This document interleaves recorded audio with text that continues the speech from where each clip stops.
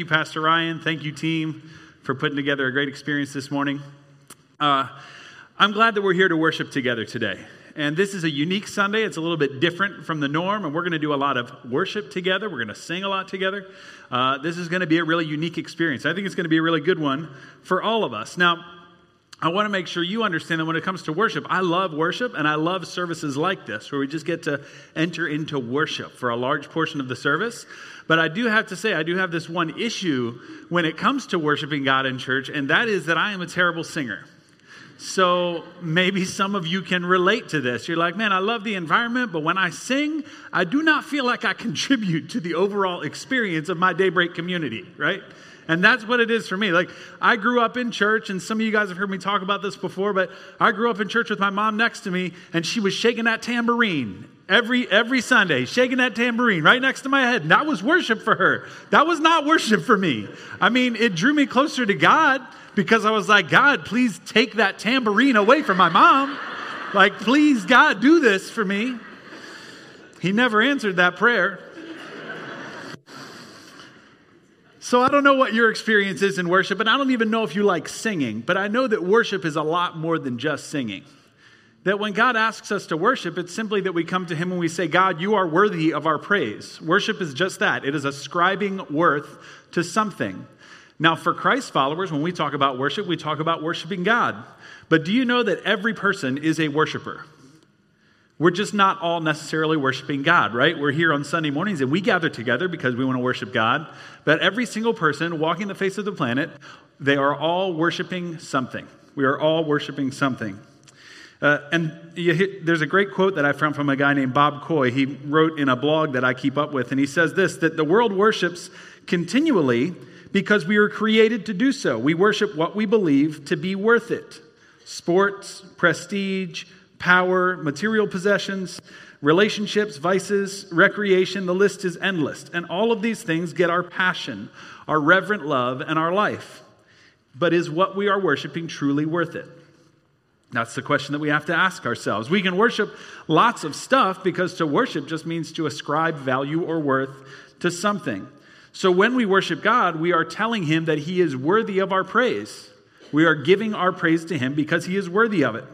And yes, one of the ways we're asked to do that, we're instructed to do that in Scripture, is to sing praise to Him. But it's not just singing worship. We are also called to live our worship. That the things that we say and the things that we do and the way that we treat other people, all of those can be offered to God as an act of worship. We surrender our lives to Him as worship. We say, God, I know I might have some plans or some ideas for how you want to use my life or how I want to use my life. But God, I love you, and I want you to have your way, even if it's different than my way. We surrender our lives in worship. And we can even worship God with our attitude. Psalm 100, verses 1 and 2 says, shout with joy to the Lord, all the earth. Worship the Lord with gladness. Come before Him, singing with joy. So in here it says, shout with joy, come with gladness, sing for joy. It sounds like the idea of joy might just be tied into worship, right? That when we become engaged in worship to God, that results in this kind of gladness and joy in our lives. But joy is a little bit more challenging than it should be, isn't it? Like, we want joy, we want to be joyful, we want to be happy, we want to be glad, but joy is sometimes fleeting. It seems like we're pursuing it and never catching up. Yeah, we find ways to be happy, but happiness isn't the same as joy because happiness is based on our circumstance. We enjoy the company of friends and family. We laugh at our favorite movies. We marvel at a beautiful sunset. All of those things make us happy, but it's not necessarily joy, right? Because joy is supposed to be more than that. So why do we find it so elusive? I mean, we have friends that make us feel joyful, but then that friend has to move away. We find joy in our circumstances, but then things change. Or we find joy in the stuff that we have, but then we find we never have enough. You see, life is full of all kinds of interruptions to our joy. It's full of interruptions to our joy. And that's what our series this summer is going to be about. It's about how joy can simply get interrupted. We think, God, I'm coming out of a service and I'm feeling great and feeling connected to Him. And then all of a sudden when you walk out the doors, you're confronted with stuff. You feel like, how can I be joyful when I'm experiencing what I'm experiencing? See, life is full of those kind of interruptions. But what if I told you that the interruptions were actually a gift? That they weren't things that were intended to deter you from joy, but they were actually there to maximize your joy. My guess is you'd be up for that, and I am too. And that's why I'm excited for this series this summer, Joy Interrupted. We're going to explore the book of Philippians. We're going to explore what Paul has to say about joy and how to discover the path to the kind of joy that God has in mind for all of us. The kind of joy that is everlasting. Joy that strengthens us right here and now, but also gives us hope for a future. Joy that isn't threatened by the interruptions of life, but is actually emboldened by them. Joy that builds character in us and gives us new strength. Joy that has true staying power that doesn't ebb and flow like the ocean's tide, but it is here and it is here to stay. And that's why joy, true joy, is different and superior to happiness. Happiness will always depend on your circumstance, but joy is something that comes divinely to you through a genuine relationship with God. And that's why Paul, the author of the book of Philippians, that's why he could write his manifesto on joy from a prison cell. You don't often think about that, right? But the guy that is writing the most incredible book in the Bible on the subject of joy, I guess at least in my opinion, that he is writing that from a prison cell. So how can he have joy? A guy that's a missionary of the early church, that his life is going from town to town to town and sharing about Jesus. He's in a prison cell, and yet he can share about joy. That's pretty incredible. He says in Philippians 4:4, and this is the theme verse for our series this summer, always be full of joy in the Lord. I will say it again, rejoice.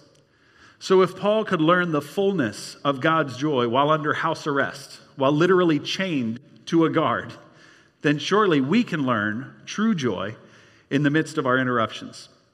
So as we continue to worship together this morning, let's ask God to give us his joy, but let's also ask him, allow the interruptions to occur too, so that you can prove faithful in those moments and I can have joy even when it feels like the interruptions might seek to rob it away.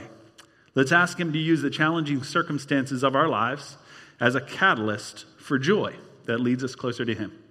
Let's pray together. Lord, I love you.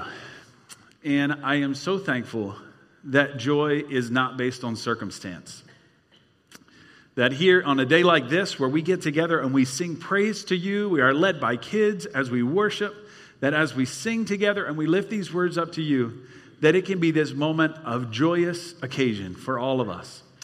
That we do not have to be focused on our circumstance this morning. We don't have to be focused on any of the interruptions. But today, purely and simply, we can be focused on you and say, God, you are completely worthy of our praise. It's in your name that we pray together. Amen. Amen. God is unstoppable. That was awesome. You guys can have a seat for just a moment. And here's what I want you to do. I want you to reach into your program guide and pull out this bookmark.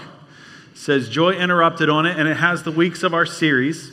So you can take a look through there a little bit later, but you can see it just goes right through the book of Philippians.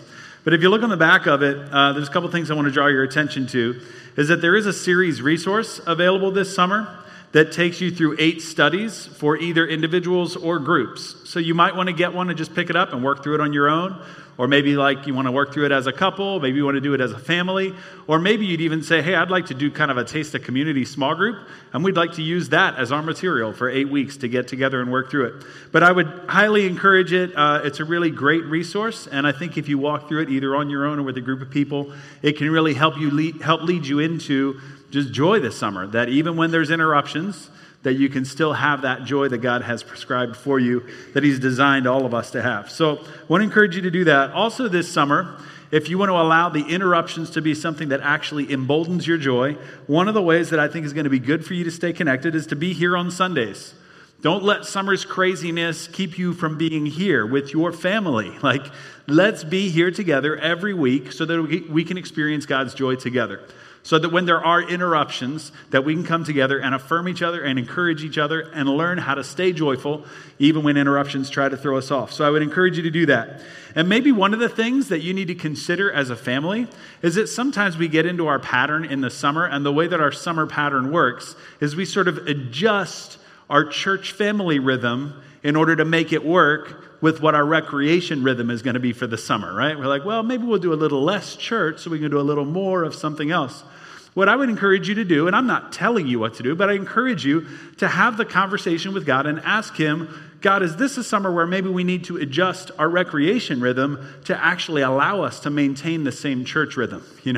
Maybe there's some choices that you need to make this summer that would allow you to be here more regularly on Sunday mornings through the summer. Because I think that is going to help you have this kind of joy that is not going to be interrupted by life circumstances. Just remember what Christ did for you and live your life in a way that expresses the joy that you feel in having a relationship with Him. Now, we're going to continue worshiping together, but we're going to give you a few more ways outside of just singing for you to engage in worship, to make sure God knows that you see Him as worth it and worthy of your praise. One of those things is we're going to ask the prayer partners to come forward. So if you guys could go ahead and make your way up to the front. They're going to be lining across the front here, or actually I think over in the corners here. They're going to be available to pray with you. So whatever it is that you feel like God's put on your heart this morning, I just need somebody to pray with me. Maybe your joy is being interrupted right now. Maybe there's something that is just threatening your joy and you're finding it hard to be joyful. Well, these guys would love to pray with you. So come up, share what's going on, and pray with them.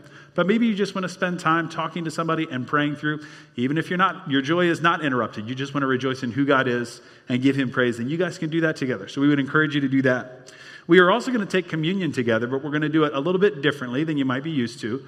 We are not going to do it where I'm going to lead it from up front, but there is actually instructions available for you in the program guide. So you just follow according to those instructions in order to take communion on your own. You see, when Jesus told us that we should do this in remembrance of Him, He saw it as a family meal. It was a way to get together and experience and remember what Christ had done for us, that we come together and we do that as a way to remember Him.